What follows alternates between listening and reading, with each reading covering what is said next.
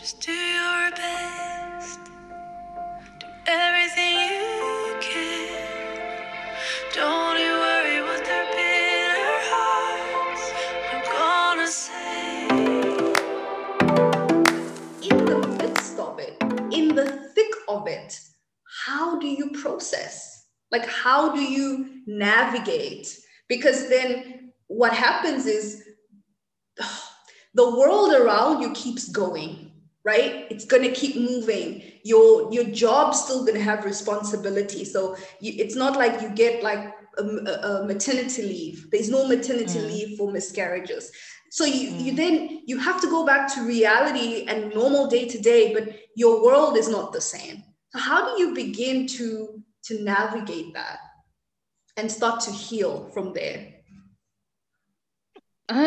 So for me, I feel that I was lucky in the sense to say I was not expected to be back at work the next day. You know, my manager was like, you know what, take all the time that you need to deal with this and to process this.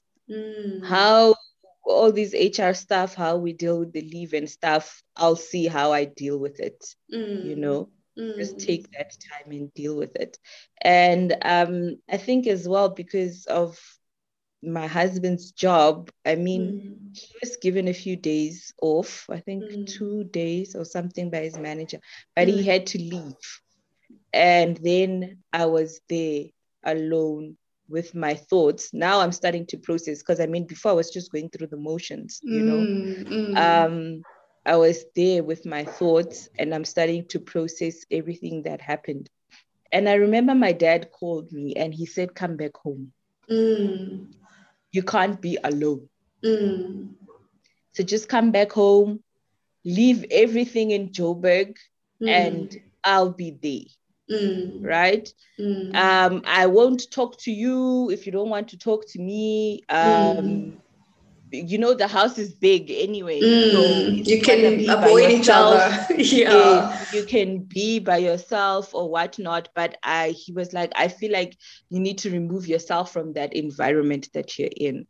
So anyway, I took the drive and I went back home. And I just sat there, you know, going through the motions of what had happened. I was trying to reconcile, you know, like what went wrong? Did I do something that I shouldn't have done? You know, could I have noticed this earlier? If only I hadn't gone to that convention that I went to, should have just come back straight home or whatnot. And, you know, but all the test results that I took, I didn't have an infection, you know. Doctor said everything was going okay, you know. What is happening? Because at that moment in time, I was trying to find out what caused this, you know. Why? Yes. You know, trying to, I don't know if it's to, at least if I know something, then I can blame that, you know. But then I realized that there were so many elements that were going on, you know. I won't be able to pinpoint why it happened. Singular reason. Yes.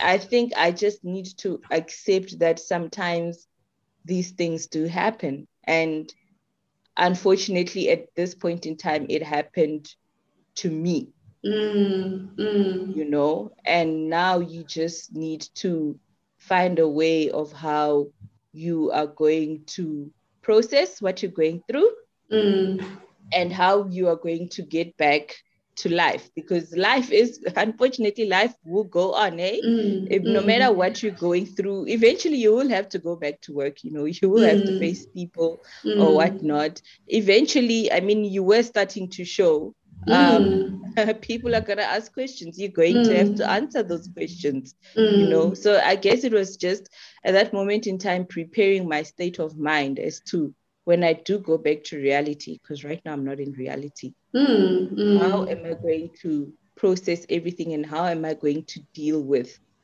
The thing was not emotion. For me, it was the people. How am I going to deal with the people?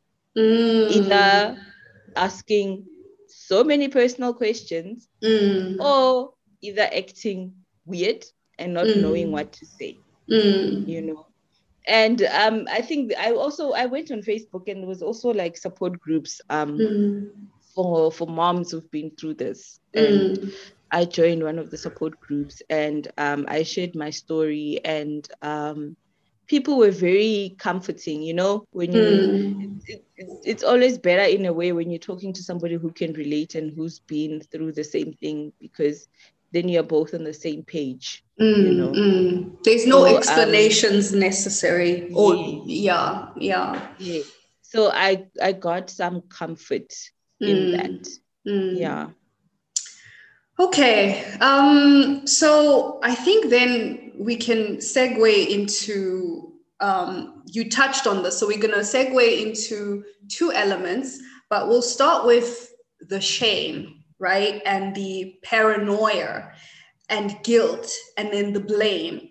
And then, of course, then the self-imposed expectations. So you said, like, when daddy called you and said, come home, firstly, that's awesome, because I think I always say this on this podcast, our dad was very, we were kind of his world in a way. So, and he couldn't stand any of us hurting. Like, that hurt him more. I think us hurting hurt him more than what we were feeling. And so it made sense that that would be a move that he would take. Mind you, he knows that we talked about it earlier on, that he has his own discomfort around this as well. But it superseded that discomfort. The love superseded the discomfort. And so, yeah, I think that's something to mention.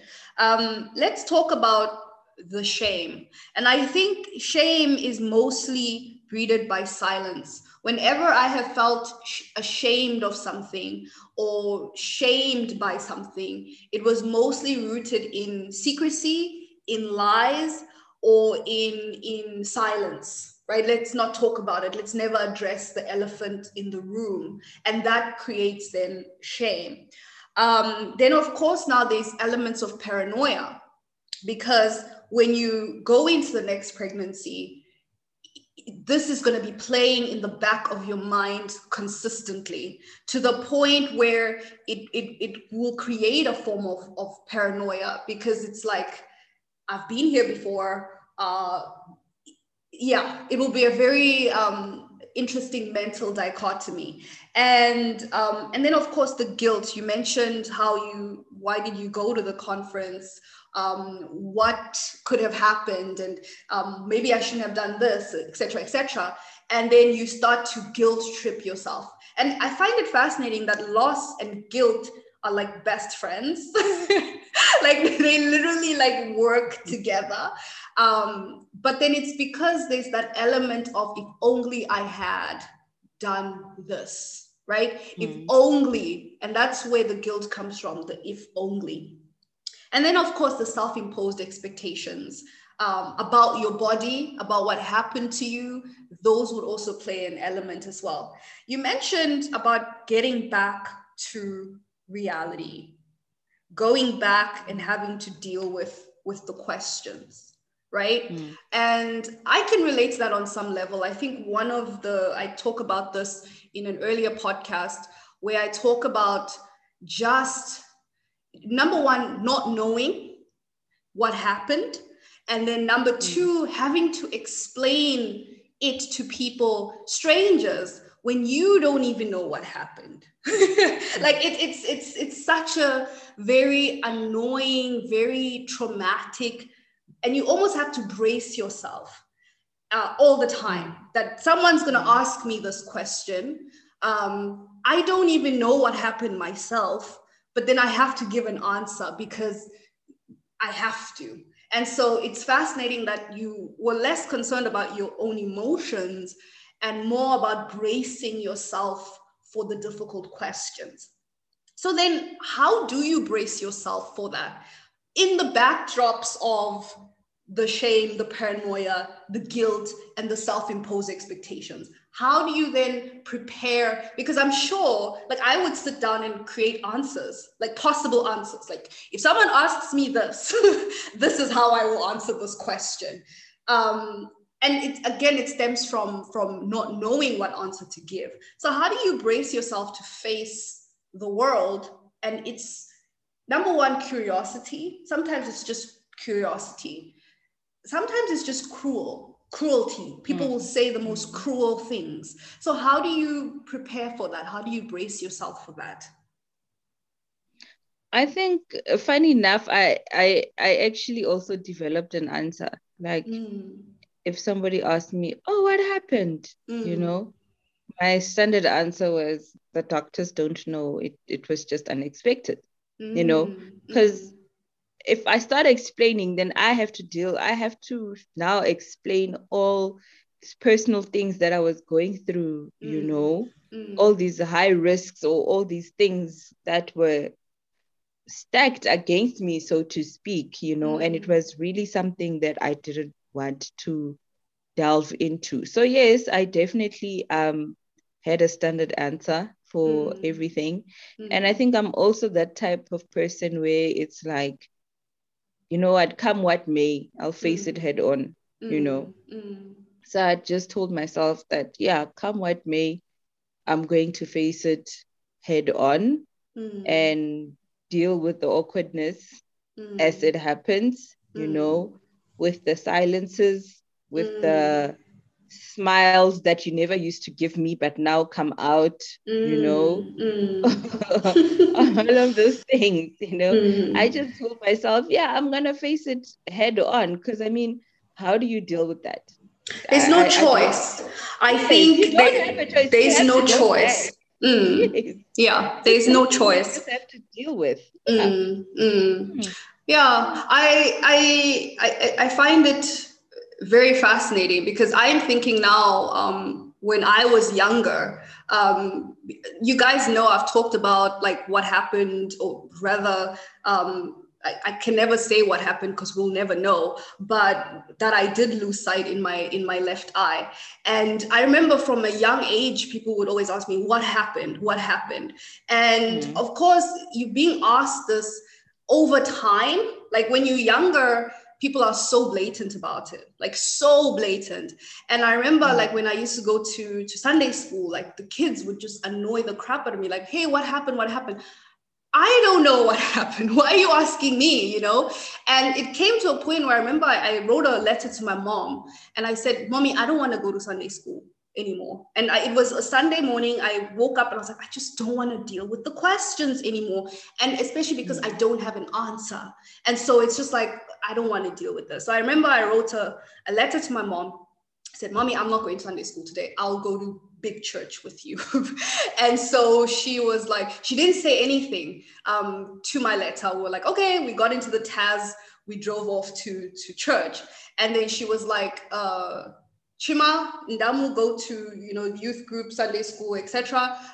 Mudonda will come in with me and will come into the church with me. And so for me, because I've dealt with the people over time, with the silences, with the awkwardness, over time, I notice how my responses have changed over time. So of course, as a kid, you just want to avoid it, right? You just want to run away and not have to deal with it. But like you said, as you get older, as you get more experience with how to deal with these situations, then you can just then face it fully head on.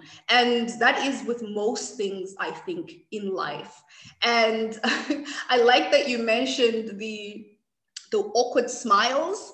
And it's interesting because when you share something with someone, or someone knows something very vulnerable and personal about you, your hope is that they don't treat you differently. Like it's really your hope, because the moment they start treating you differently, it changes the dynamics, it changes the connection. And then it also changes how you feel about yourself at the same time.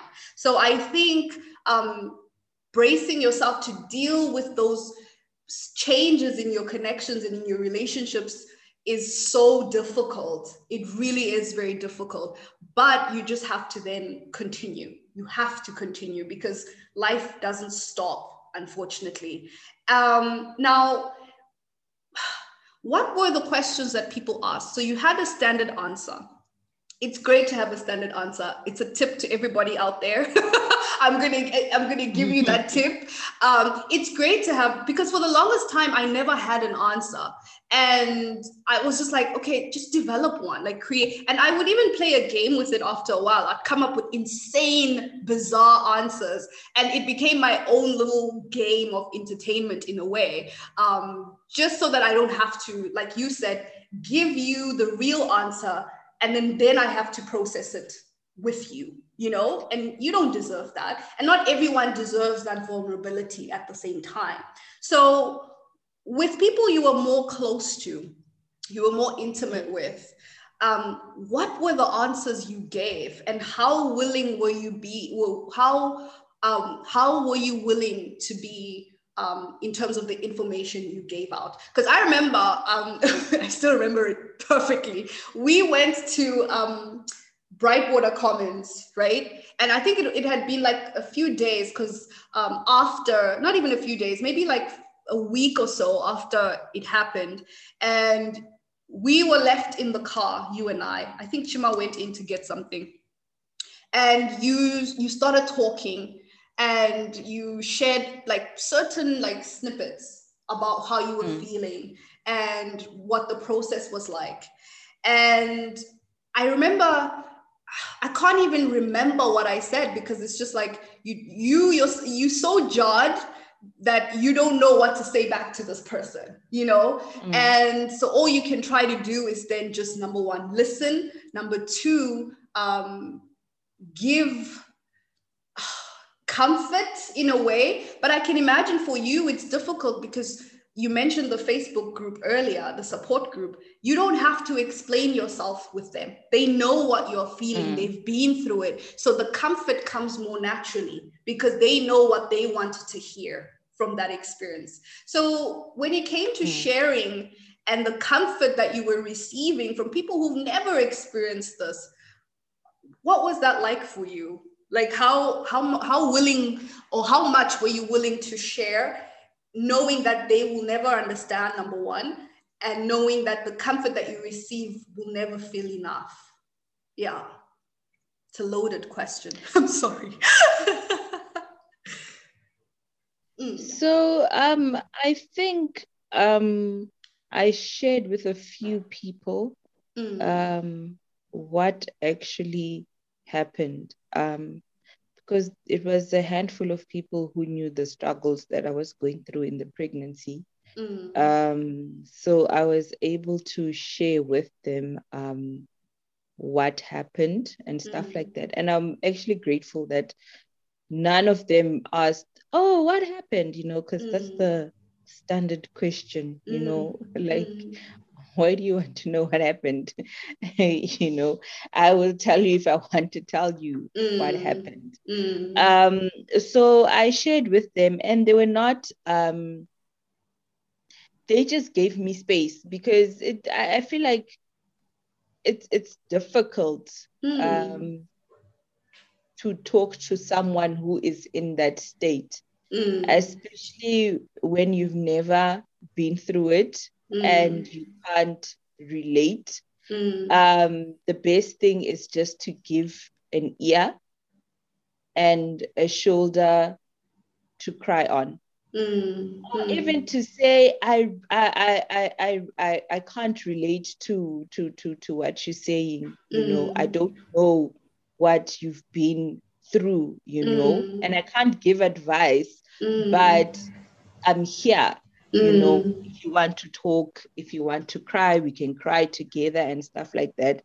So it was those kind of moments that I had with people where they didn't need to talk. You don't need, you honestly don't need to give advice or feel that you need to say something, you know. Sometimes you just listening and just being there and just being a shoulder to cry on.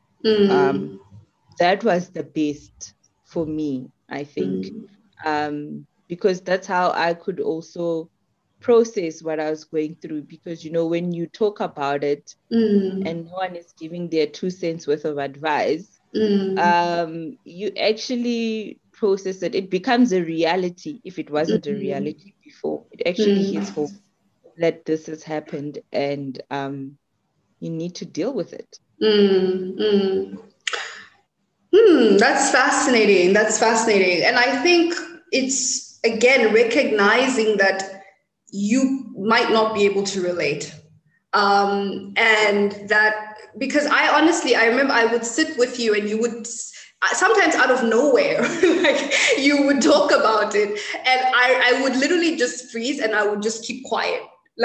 Because you can't really give advice if you don't know what someone is going through. It's so difficult to do so. So then all you can do is hold space for them, right? To tell you their story and to say what they're feeling. And so I guess the advice as a family member of someone who ideally love, who's been through this, I would just say, just be there. Just listen, because that's, honest to God, that's all you can do. Like that is really all you can do.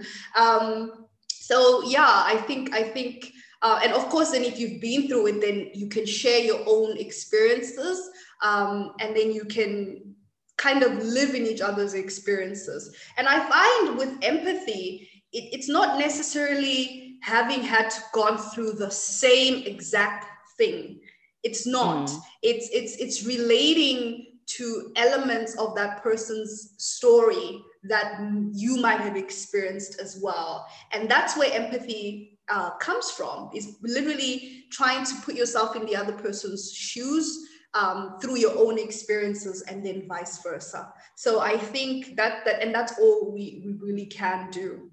Now, let's talk about just a little bit, because you touched on it a little earlier. And I'm going to read some of the quotes that some of the ladies mentioned. And then you can tell me to what degree you relate or not relate, for example. So someone said, it's irrational, but there is such a deep shame attached to not being able to carry a baby to term. I don't want another baby. I want this baby. And then the next person said, I felt and feel literally broken and betrayed by my own body. So what are your thoughts? Yeah. I think for me, what I resonate with the most is the body. I really felt betrayed by my body, that and I started comparing myself, you know, like, you know, women have been having kids, you know, for centuries, for whatever, you know. Others have had 11, 20, whatever the amount it is that they have, you know, and I can't even carry one, you know. Like, what is wrong with me that I became so obsessed with fixing every single thing that I think may have contributed, right? So, for example, I'll just mention one, like fibroids. I had a problem with fibroids during my pregnancy. And I actually went for an operation to get rid of them. And funny enough, getting rid of them was not that I want to improve my quality of life. That was not the number one motivator, actually. The number one motivator was that, should I fall pregnant again, I want to make sure that I've done, I think I might have told you this, that I want to make sure that I've done everything humanly possible to create a safe environment for my baby to thrive in and actually make it. So that is what drove me to have the surgery to get the fibroids removed, not because of better quality of life or anything, because I wanted to give my body a boost, you know, in case I fall pregnant, that if God forbid anything happens, that is not one of the of the victim. causes. Yes, I've dealt with that cause. It's so interesting. It's like a form of, number one, it's a self-imposed burden in a way. And number two, it's also the want for control. Because I think what people don't realize is that when something happens to your body that is not within necessarily your control, you develop this obsessive need to control what you can, right? Because you feel so powerless when it happens that you like this, I never want to feel this powerless again. So then it becomes this thing of what is in my hands, what is in my power, how can I mitigate that? And it also ties into the guilt as well, of saying, if I had just done this differently, could this have been a different outcome? And it's such a tormenting cycle. Its intentions are good, but its mental toll is very, very painful, because it brings up that paranoia that I was talking about. Because when you do fall pregnant again, it's going to be playing consistently at the back of your mind. What else could I have done to mitigate this? Did I do enough to mitigate this? And so it becomes this endless cycle of just trauma in a way. And oh my goodness, it's a lot. It's really a lot. But I do think that it's also a form of empowerment at the same time, because you are saying that when it does happen, and it's a form of self-protection, that when it does happen, it's not because I didn't do my part. It's not because I didn't do enough. And that stems from the guilt and the shame as well. So yeah, okay. Let's continue. We're going to talk about the body, the physical body. You mentioned that, of course, your body had started to change. You developed the black stretch marks. You developed all the physical elements of someone who is expecting, right? And the people around you already know that you are indeed expecting. But then what happens is that you leave the hospital, your body stays exactly the same. But like you said, you don't have anything to show for it. And people can be really cruel. Like, people can be so tone deaf. Like you mentioned earlier, like, why do you want to know what happened? And I feel like some people don't even know why they want to know. They just want to ask.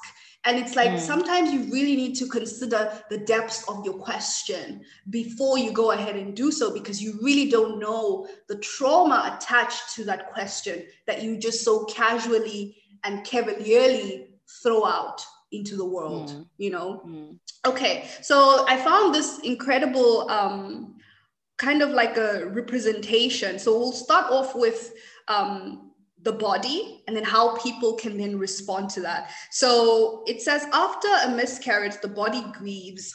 Depending on the length of the pregnancy, the body may continue to look pregnant after it is not. Living in a no longer pregnant body, longing to be looking like you are, is a complex aspect of pregnancy loss that gets lost in conversations surrounding grief. Now, I remember you once told me that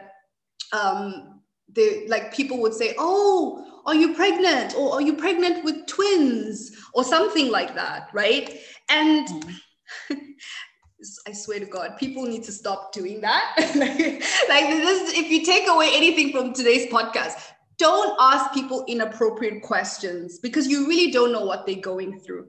And then also some of the more well-meaning things, right? I'm going to read a portion from the research, and it says, but because the loss can be so great, people said they wished others would acknowledge a miscarriage without reverting to a laundry list of well-intentioned but actually very hurtful lines. Well, at least you know you can get pregnant, being one of them. You can always try again. If you adopt, then you'll get pregnant.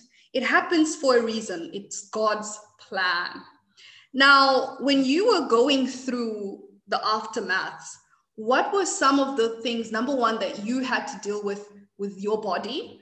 And number two, the reactions from people, things that people said. Do you recall any of those experiences? Okay. I think the biggest thing for me with regards to my body was my stomach and the stretch marks. I remember my mom actually gave me like a belt and she said, you know, if you tie this, it will help, you know, with the stomach, because I don't know, there's some muscles in the stomach that need to come together first before you start doing sit-ups, because if you do sit-ups, it's pointless because the muscles are not together first. And then I tried the belt thing, it wasn't working. And then I went onto Facebook and I searched, and there was this binder, a body binder. I've still got it. I started using that, and I would pull it like you can pull the belts like to the extreme length where you literally have bound your stomach that you can't breathe. Wow. Like when you take it out, you actually have the lines to show that this is where it was bound. And I would do that, you know, just so that I don't have to answer those questions, you know, and just because I didn't want to be reminded of this huge ass stomach, that is a reminder of what I've gone through. And I also started concoctions for the stretch marks on my stomach as well, to make sure that the stretch marks disappear, so that every time I look myself in the mirror, I'm not reminded, you know, of what had been. So I think I also put my body through a lot during that time, just to get it back to look normal and not look so pregnant, so that I don't have to deal with unnecessary questions, you know. And coming back as well, like to things that people would say. I remember this poor lady, she didn't have she had no cooking clue what was happening, but I remember it was in July. I'd gone back to work, and it was the interim period. I work in finance, so we've got half year audits or half year reporting. So I was walking out of the office very late, I think around 10 o'clock or something. And I was wearing a figure hugging dress. I don't know why I decided to do that, but anyway, I did that. And obviously you can see the well-rounded stomach. It's there. And she was like to me, she was like, oh my goodness, you're knocking off so late. Isn't that one inside tired? Oh, and wow.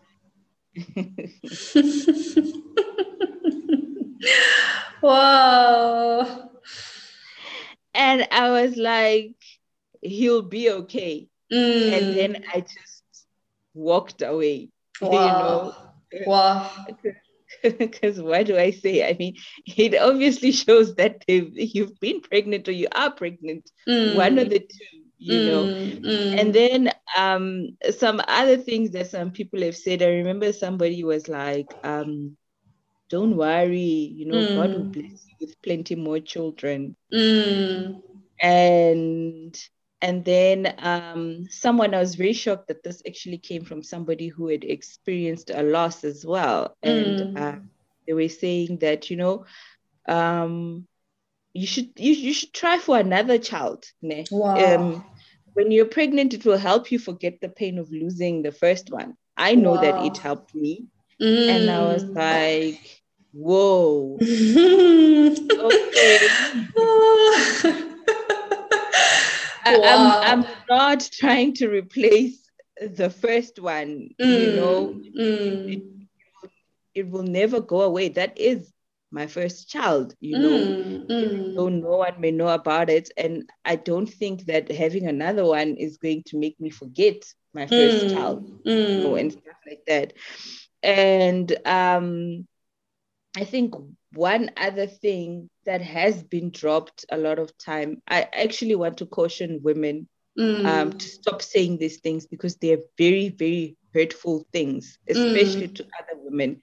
And remember, there was a conversation going on, and then I chimed in. It was about children. And then this other person was like, you don't know the pain of giving birth, so why are you talking? Wow. Whoa. And I was like,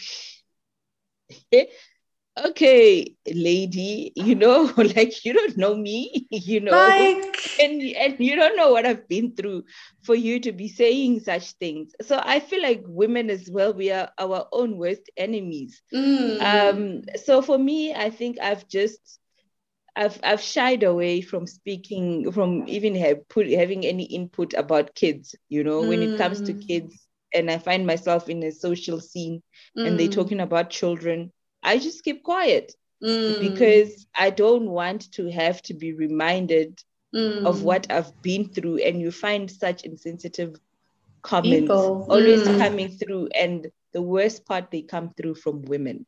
Yeah, that is the worst part. Wow. I think it's actually just, I would say, trying to be conscious of the people around you. Because I mean, like, for example, the woman who said that, I'm guessing she's saying that knowing that you don't have a child, right? So then she thinks a living child. So she thinks then she can say that. But you absolutely know the pain of giving birth, and you know the pain of giving birth to someone who you can never really meet or parent. And I feel like it goes to insensitivity. I think we are living, and you're very right, women can be the most insensitive, because a lot of the times these conversations are not happening around men, they're happening around other women. And so now your experience is now almost negated from the conversation, based on what she thinks the perfect imagery of how a pregnancy would occurs, how a child is either here or not. And I feel like that's so problematic, I think the lady with in the elevator, or by the elevator, she was, I mean, albeit well-meaning, but again, it's just to show that we just have to be so conscious about the words we throw out in conversations, especially with things that are so touchy and so personal. Because I'm sure you went home that day thinking, oh my God, okay, that's a trigger. Now I have to, be triggered again. And it's interesting with the belt, because I never knew about the belt. Again, it goes back to the elements we're talking about earlier, the need for the control, right? Because now you're like, I don't want to answer these questions. I don't want to deal with it right now myself. So I will put my body through this so that I don't have to deal with that. And it's again, it highlights just how indeed traumatic this experience is, and how many steps of processing you actually go through. Like, you don't wake up and you're okay one day. It's different steps of healing, of processing that you move through until you get to a point. I remember, I don't know who said this, but like they said, you've overcome something if you don't cry every time you talk about it, or if you don't cry every time you think about it, for example. And I think that it's a long process. And we're going to talk a little bit, we touched on this about grieving and mourning, right? I guess the question then would be, how do you mourn? Because you mentioned about daddy and how you wish you had that closure of seeing him for the last time, and then you wish you would have seen your baby for the last time. But with dad, there's this experience attached to it, right? There's a history, a long history. But with a miscarriage, the experience is, yes, there's an experience to that. There's the experience of finding out. There's the experience of visiting the OBGYN, the experience of getting excited and getting ready and preparing and looking at strollers and stuff, right?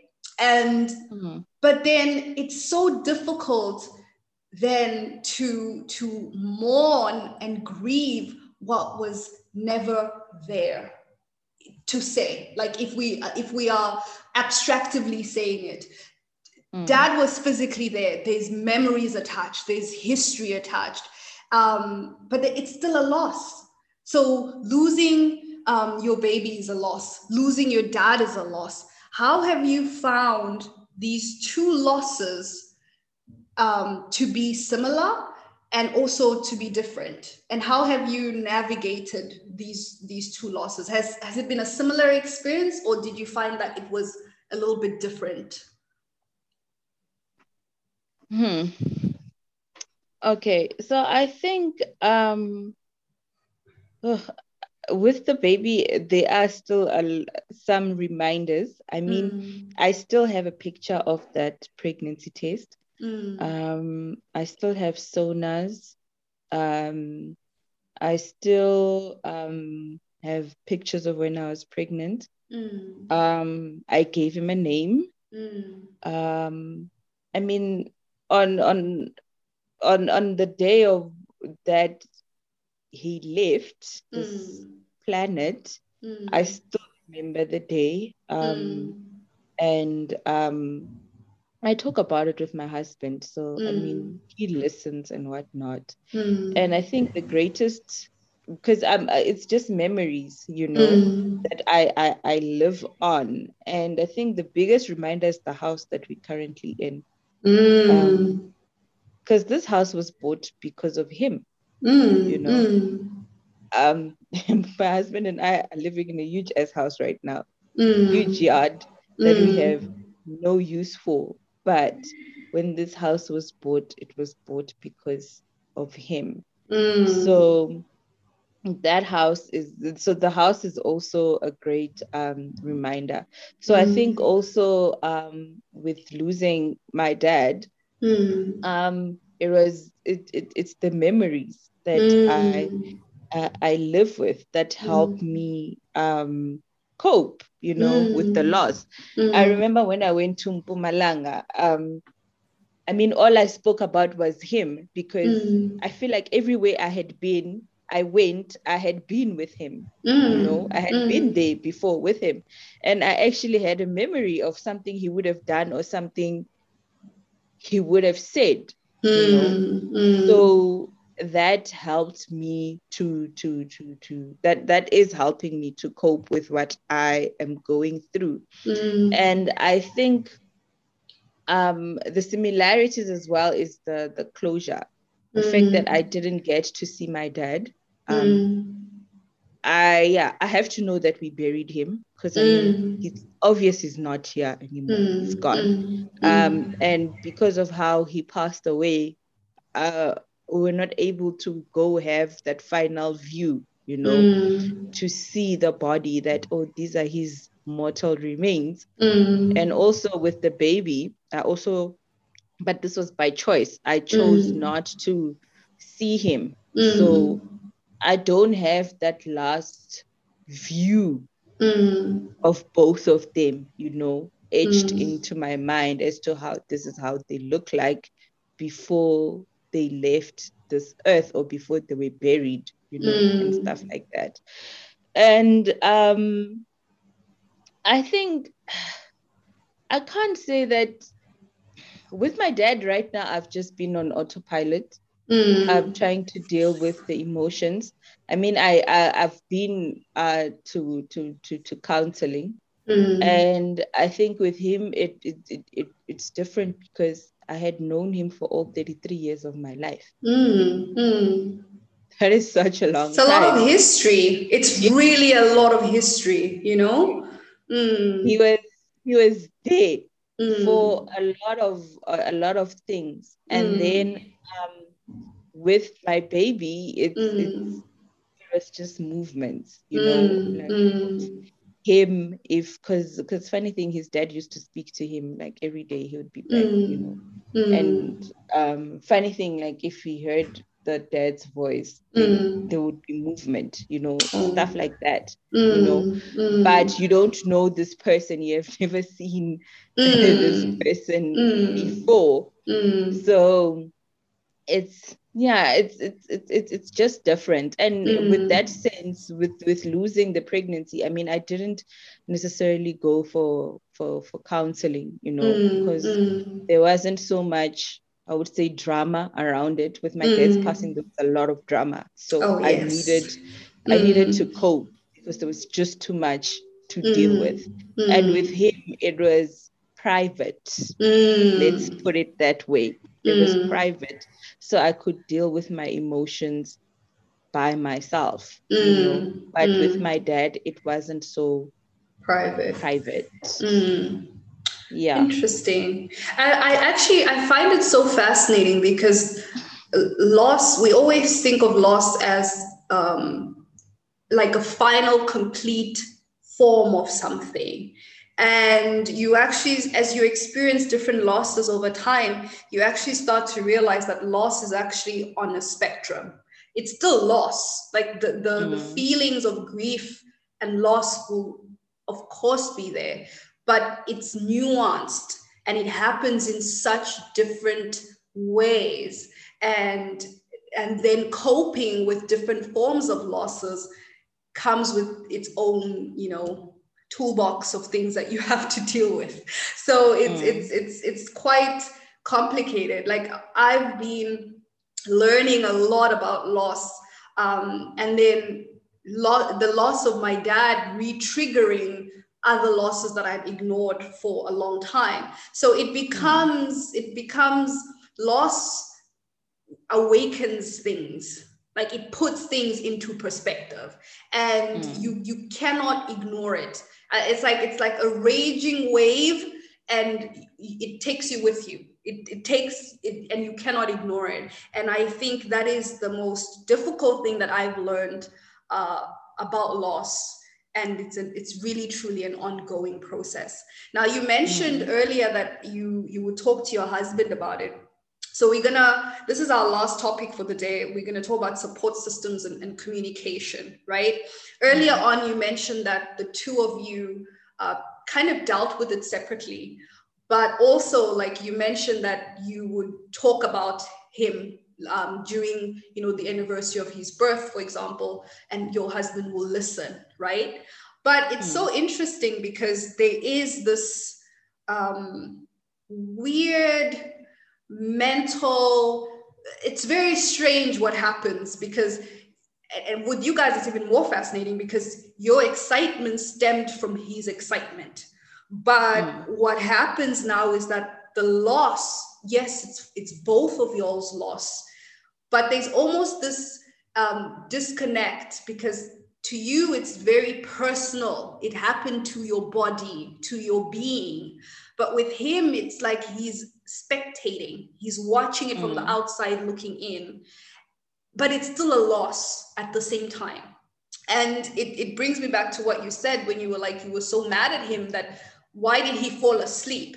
Because it's almost like you couldn't fall asleep. Like you were going through that. Like, I wish I had been able to go to sleep too, but he could. And it just shows the distinctiveness of the experience, that you could not fall asleep because this was happening to your actual being. And I find it so interesting. Then how do couples navigate that? But before we get into that, I just want to read this. There seems to be an air, we've talked about this, of secrecy and silence around miscarriages. This is rooted, like we said earlier, in shame, the shaming of women's bodies and their pain. This stigma creates an inefficient support structure and a support system. Women who have miscarriages don't know how to ask for help, or what they need, and those around them don't know how to offer help or talk about it. This culture of silence is breeding hurt and pain and shame, and leaving women feeling extremely lonely during one of the most difficult moments in their lives.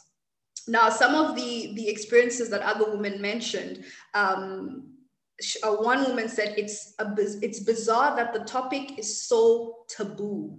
I really feel an obligation now, having had a miscarriage, to mention my miscarriage when I'm talking about fertility or the process of conceiving or childbirth. It reminds me when you were talking that now you stay away from those conversations when people talk about children, right? And how I think maybe there is a bit of a responsibility for women who've been through miscarriages to insert themselves into that narrative. Is it going to be really difficult? Yes. Is it going to be maybe a bit awkward where people don't know how to act or respond? Yes. But I think things become less awkward the more they're brought to the table, the more they're talked about. So I understand the need to remove yourself from the conversation, but I also see the importance of inserting yourself into conversations like that as well. Okay, I'm going to continue. It says, I felt alone until I realized there's this big secret miscarriage club, one that nobody wants to be a member of. And when I realized it existed, I felt angry that no one told me they had active membership. Many women in my family had suffered one or more, and I had no idea until I had one myself. Okay, so the question here, the first question that I'll ask is, we talked about the silence around miscarriages and the want to not talk about it. What role do you think women have in bringing this topic to the forefront, in bringing it to the discussion table?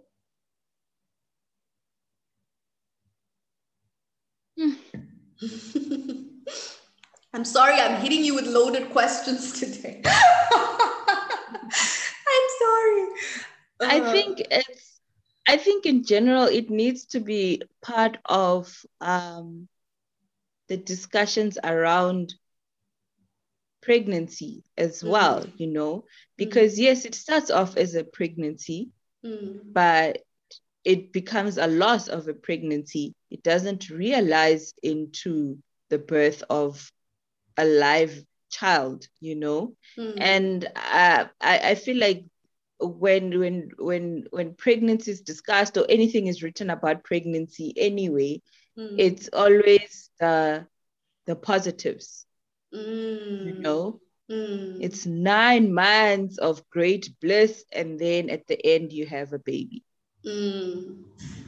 No one writes about, hey, it starts off like this in some instances, and then there are actually those factors that can happen to certain pregnancies, and it actually doesn't result in a full live birth.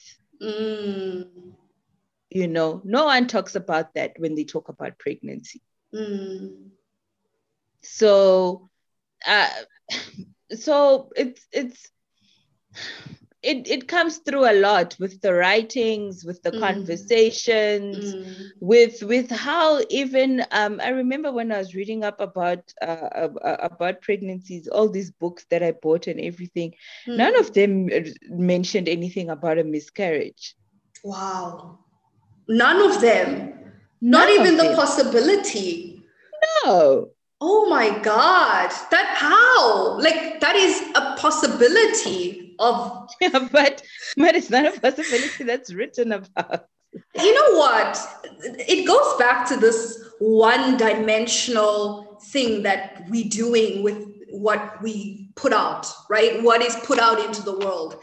And we touched on it a little earlier when we're talking about the media and mainstream media. But I find it so problematic if that is occurring within books that are supposed to be educational, preparatory for mothers to be. And how is that not a thing? What? Yes. That is crazy to me. So then do you think there is this agenda almost, this one-dimensional agenda? Because remember, I always say this, it reminds me of The Handmaid's Tale. Society is always trying to force women to breed. Like it's what we live on, right? Women have to reproduce so that the world can keep functioning as it is. And I feel like this misconstruement of knowledge and information, this one-dimensional perspective, is serving some form of agenda. Because then you as a woman just have to be like, oh, it's all bliss. It's all, oh, I'm going to have my baby at the end, so that you are not deterred from like, listen, I'm not trying to deal with this. So then you might make a different decision. And I feel like women having choice and being able to make a different decision does not serve the societal agenda. And so it makes sense. Oh my God. I'm telling shocked. you, and I mean, I've had conversations with other women who've had difficult pregnancies. I had a friend who had a very difficult pregnancy. And if you ask them, are you going to have another one? No. She's like, I'm done, thanks. Like, why would I want to go back to what I experienced? Wow. You know, I have a friend who almost went, her and I actually went through similar things. And for her, you know, God blessed her with a normal, healthy baby in the end, even though during the pregnancy things were not looking like that. But trust me, it's not somebody who wants to go back and go through that again, because they went through so much. But they make pregnancy look like bliss. I remember there was this other lady who was actually telling me that her one leg is no longer the same size as the other one. Yes. Like the foot, not the leg, the foot. Yes. It's no longer the same size. There was actually this thread that I think I might have shared it on my Facebook, where women were sharing some of the most traumatic experiences that happened to their body that people don't talk about. A lot of women in the thread mentioned how they went blind for like a year or 2 years and their sight just came back out of nowhere, or how their teeth fell out, or how their feet were so swollen that they couldn't move or walk. And it's like, where is this narrative? Talk about it. This lady was parking in the disabled parking at work because she couldn't walk from the underground parking into work because her feet were so swollen. She was wearing flip-flops to work because her foot did not fit in her normal shoes anymore. And after that, her foot never went back to normal. Like, she wears 2 different size shoes right now. It's like, I feel like it's purposeful at this point. If, because we talked about mainstream media, I get that they have certain agendas, but educational books and content, and they don't mention miscarriages or side effects, that to me is, wow, I'm shocked. Joe. Okay. Yeah, I did not come through across that. I had to intentionally seek it out. Seek it out. Yes. A miscarriage. What is happening? It would not be dropped there in some healthcare book for women. It happens so often. How? Yes. Wow. Okay. Okay, let's move on because I'm shook right now, but let's continue. So we're gonna segue into the partner, right? And I kind of introduced it a little earlier on, but I'm gonna read this from the NPR. All my quotes right now are coming from the NPR survey and research. And so this is what they said. So based on the survey by the NPR, several of the respondents said this code of silence was even stronger for the partners of women who miscarry. One respondent wrote that her husband had hopes and dreams and fears and so much joy tied up into 9.5 weeks of cells. But he didn't get time off work, flowers or well wishes from colleagues, or visits from friends to listen to him cry, as she did. Instead, he had to suffer alone.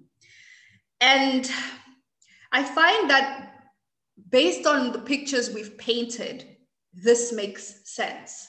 Like this is an expected outcome of everything that we've built up to till now.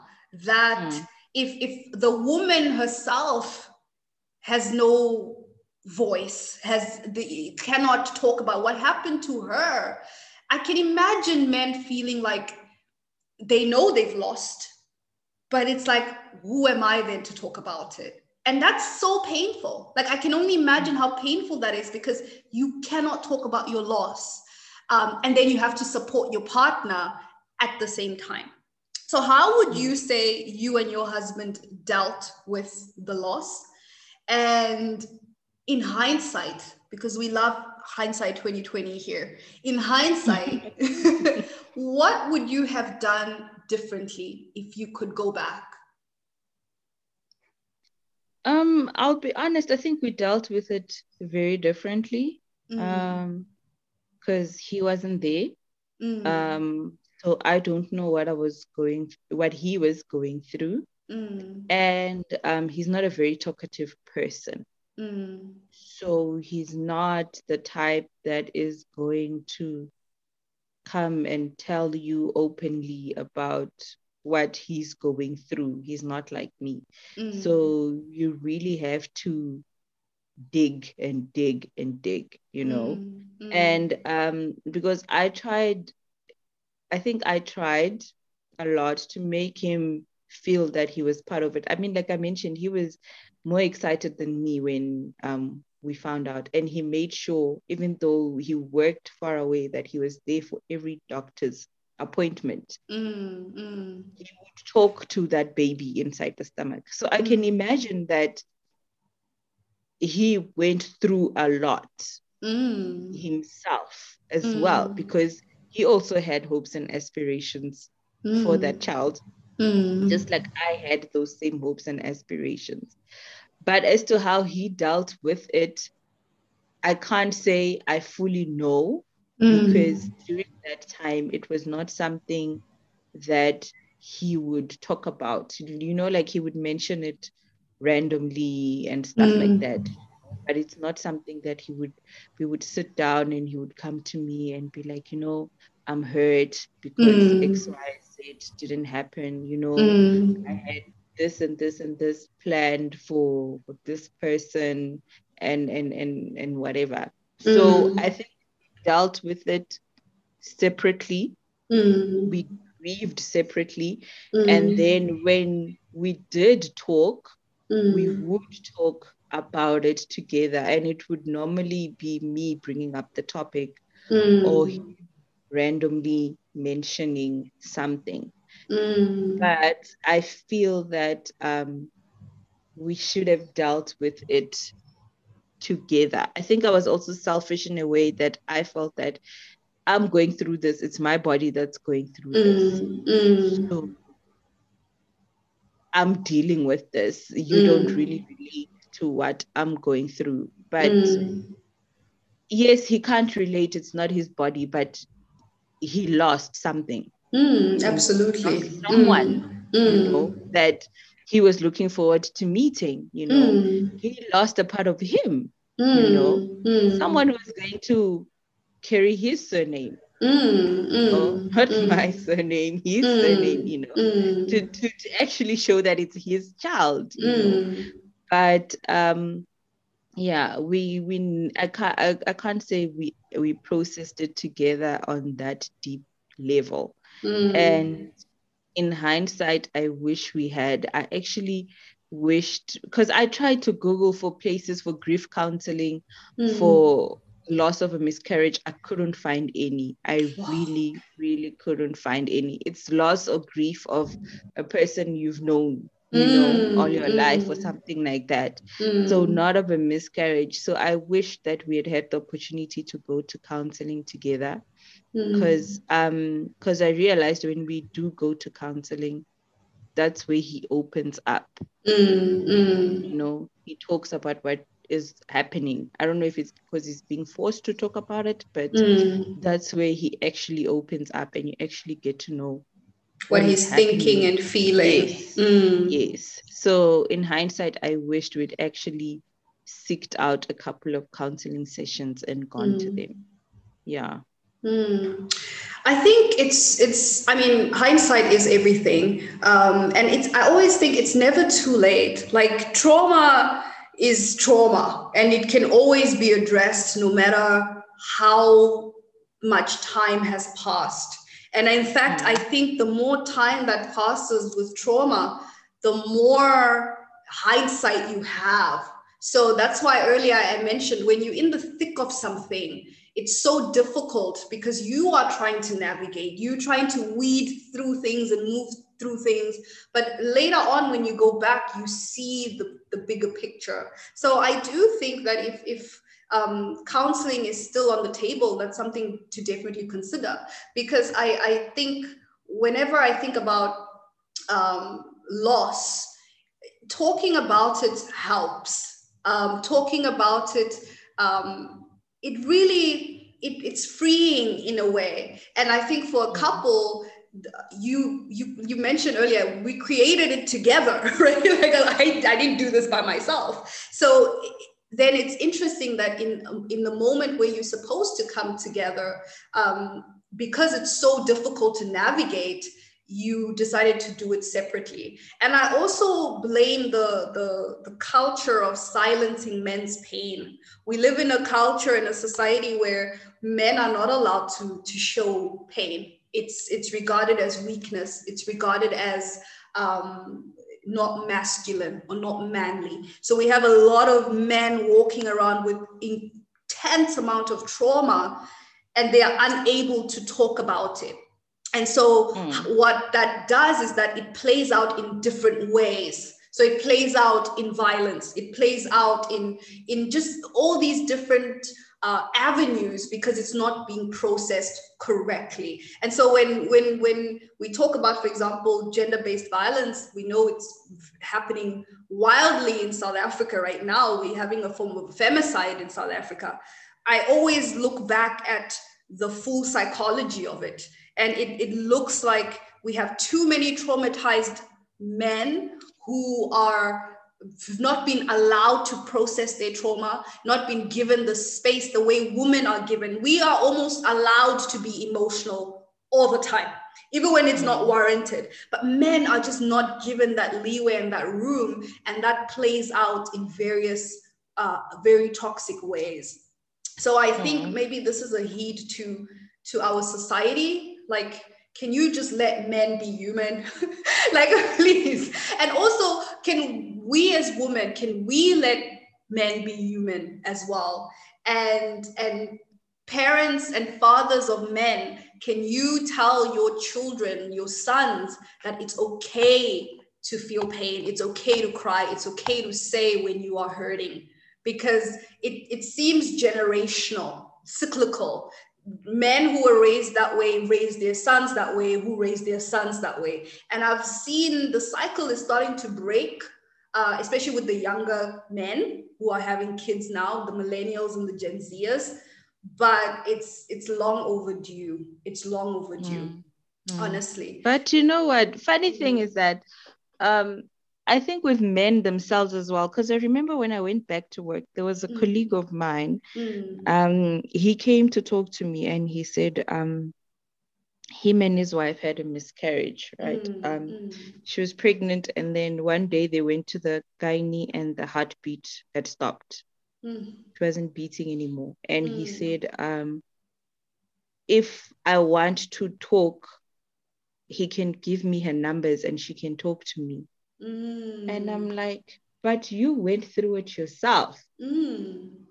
Why don't you talk about it? You know? But it's crazy that he felt that it's not appropriate for him to talk to me about it. You'd rather refer his wife, you know? Because I'm sure she can better relate to you than I can relate to you about what you're going through. But you also experienced a loss as well. Exactly. But it's almost that he himself doesn't feel that he should be in the position to talk about it. And so that is, that's so bad. Like I usually don't like using words like good or bad because that's like Neanderthal words, but like it's just so bad. It's so bad.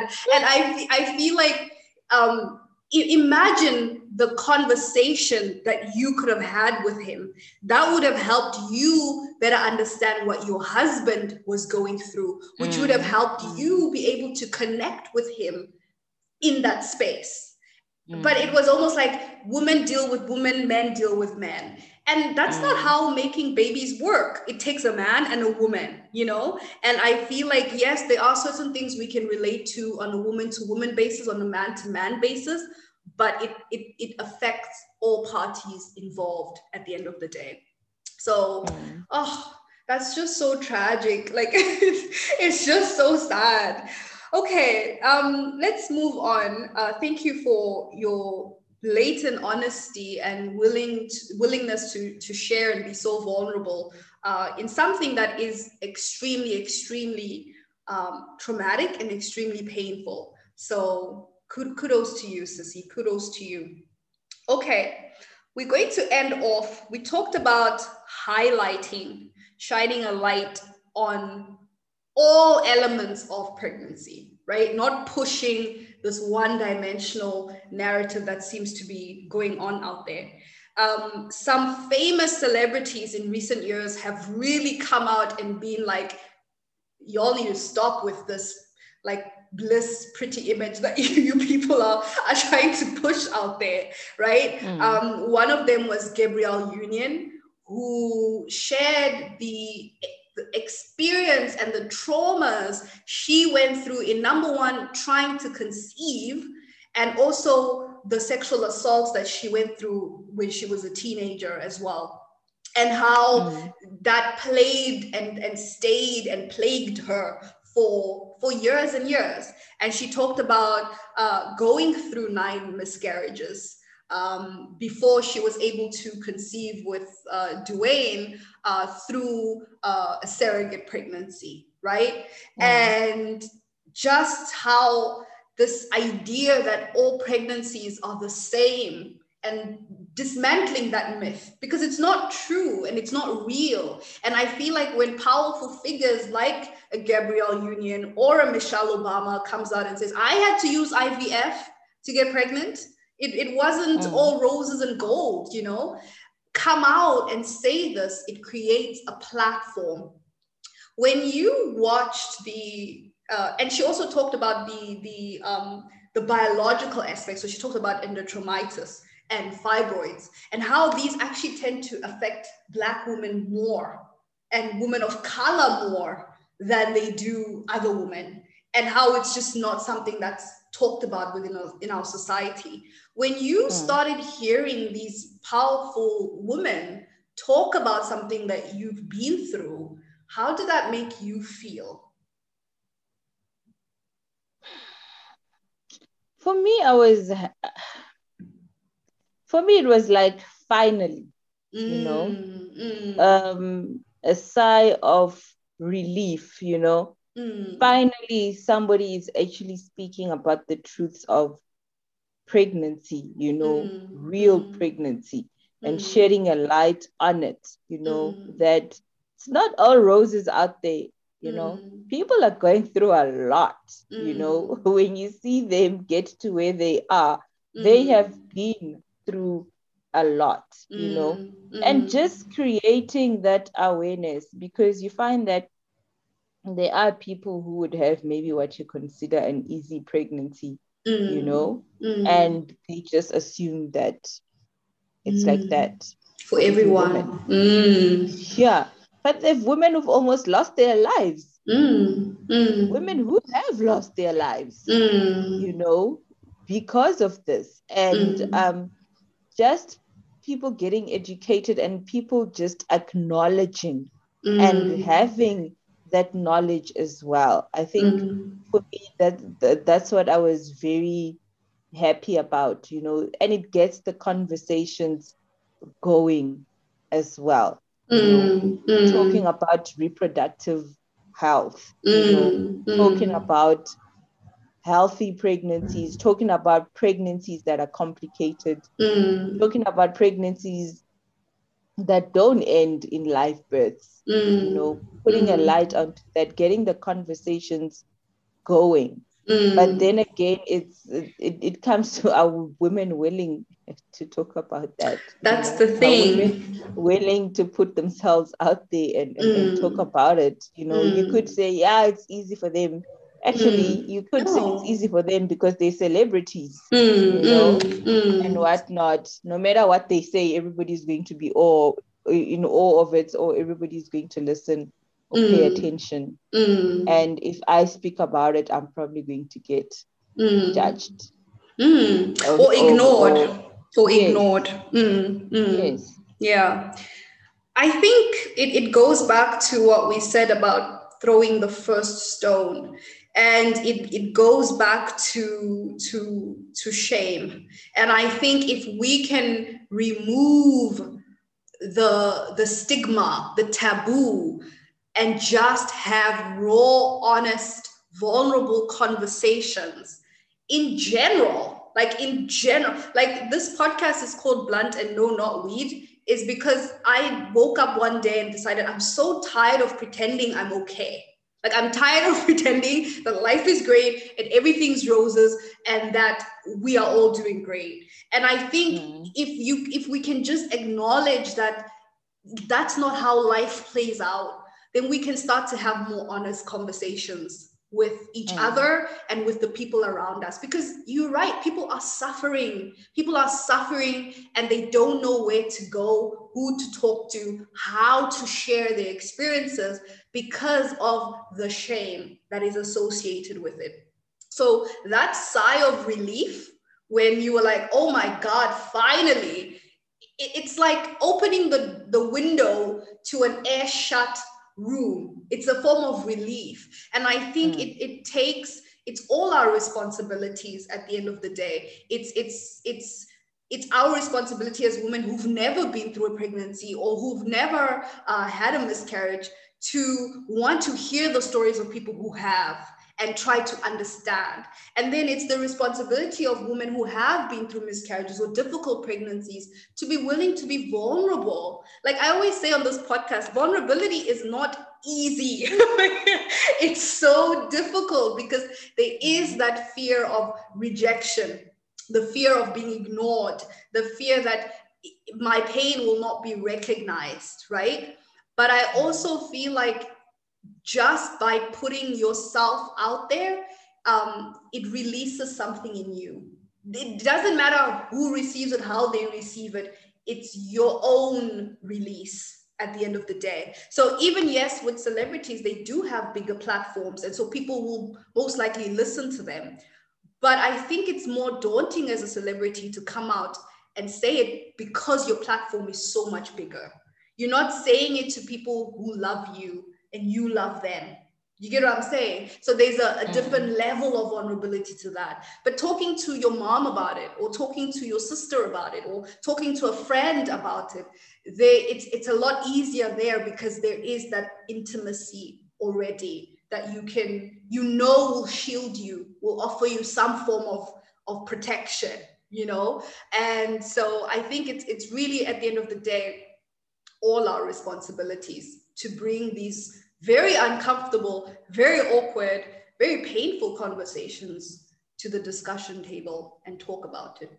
And so I am so grateful that you were willing to do this, because there are people who know you who might not know that this is something you went through, and people like in your actual life, like who know you and not understand the full spectrum of everything you went through.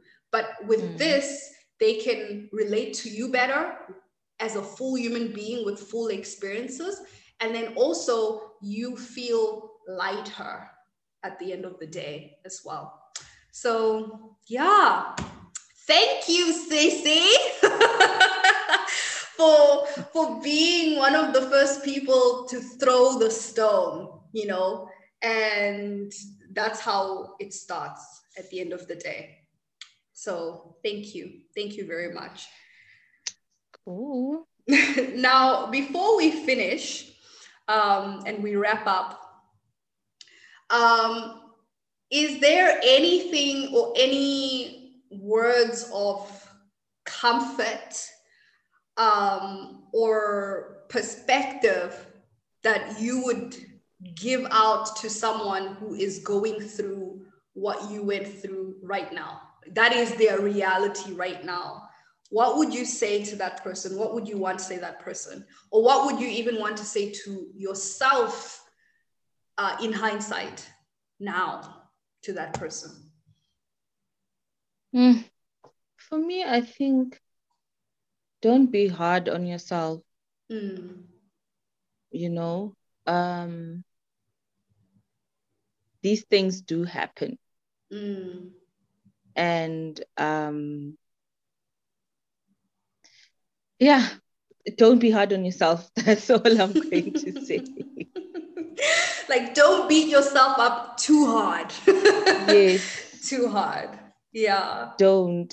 And also another thing, don't let fear hold you back from living your life. Because I remember after that miscarriage, I told the doctor, you better put me on contraceptives right now. Because God forbid, that fear is there. It's still raw. God forbid I have to fall pregnant. I am not going through this again. You know, I am not going through that again. I need to deal with certain things. So that fear took over as well. So don't be scared. Don't be scared.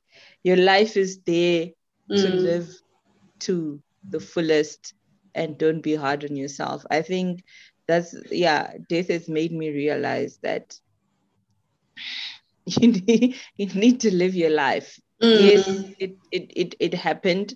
You don't know the next pregnancy could be different, but don't let that stop you from living your life. If you want to be a mom, or if you want to have kids again, then go ahead and do it. You know, don't let that fear hold you back. Wow, absolutely. And I would just add to that, don't be hard on yourself. The opposite of not being hard on yourself is to pour a little bit of kindness to yourself. I find that we easily give kindness to other people, but we beat ourselves up so hard. So I would also add, be kind to yourself. As you were speaking, I just thought of a Jim Carrey quote that I love. Let's see if I can find it. It's about fear. And I find it so, it says, don't ever let fear turn you against your playful heart. So don't ever let fear turn you against, like Namu said, living your life fully, because it will, if you allow it to. And of course, in the midst that makes no sense, like I actually realized with loss, in anything anyone says just does not make sense to you at the moment, but in hindsight you'll be able to look back and be like, okay, I understand that. And if you just keep it in your heart as you are being fearful and making decisions based on that fear, let that play in your mind so that you make a different decision at that. So yeah.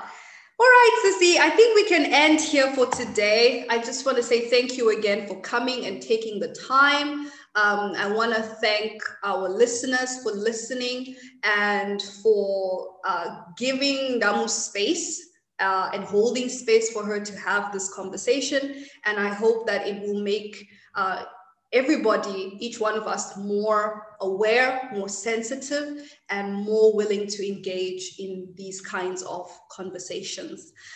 With that said, I will see you guys in the next podcast. So cheers, guys. Bye. Say bye, Ndamu. Bye, everyone. Thank you for affording me the opportunity to share my story with you guys. Yay! Awesome. Bye.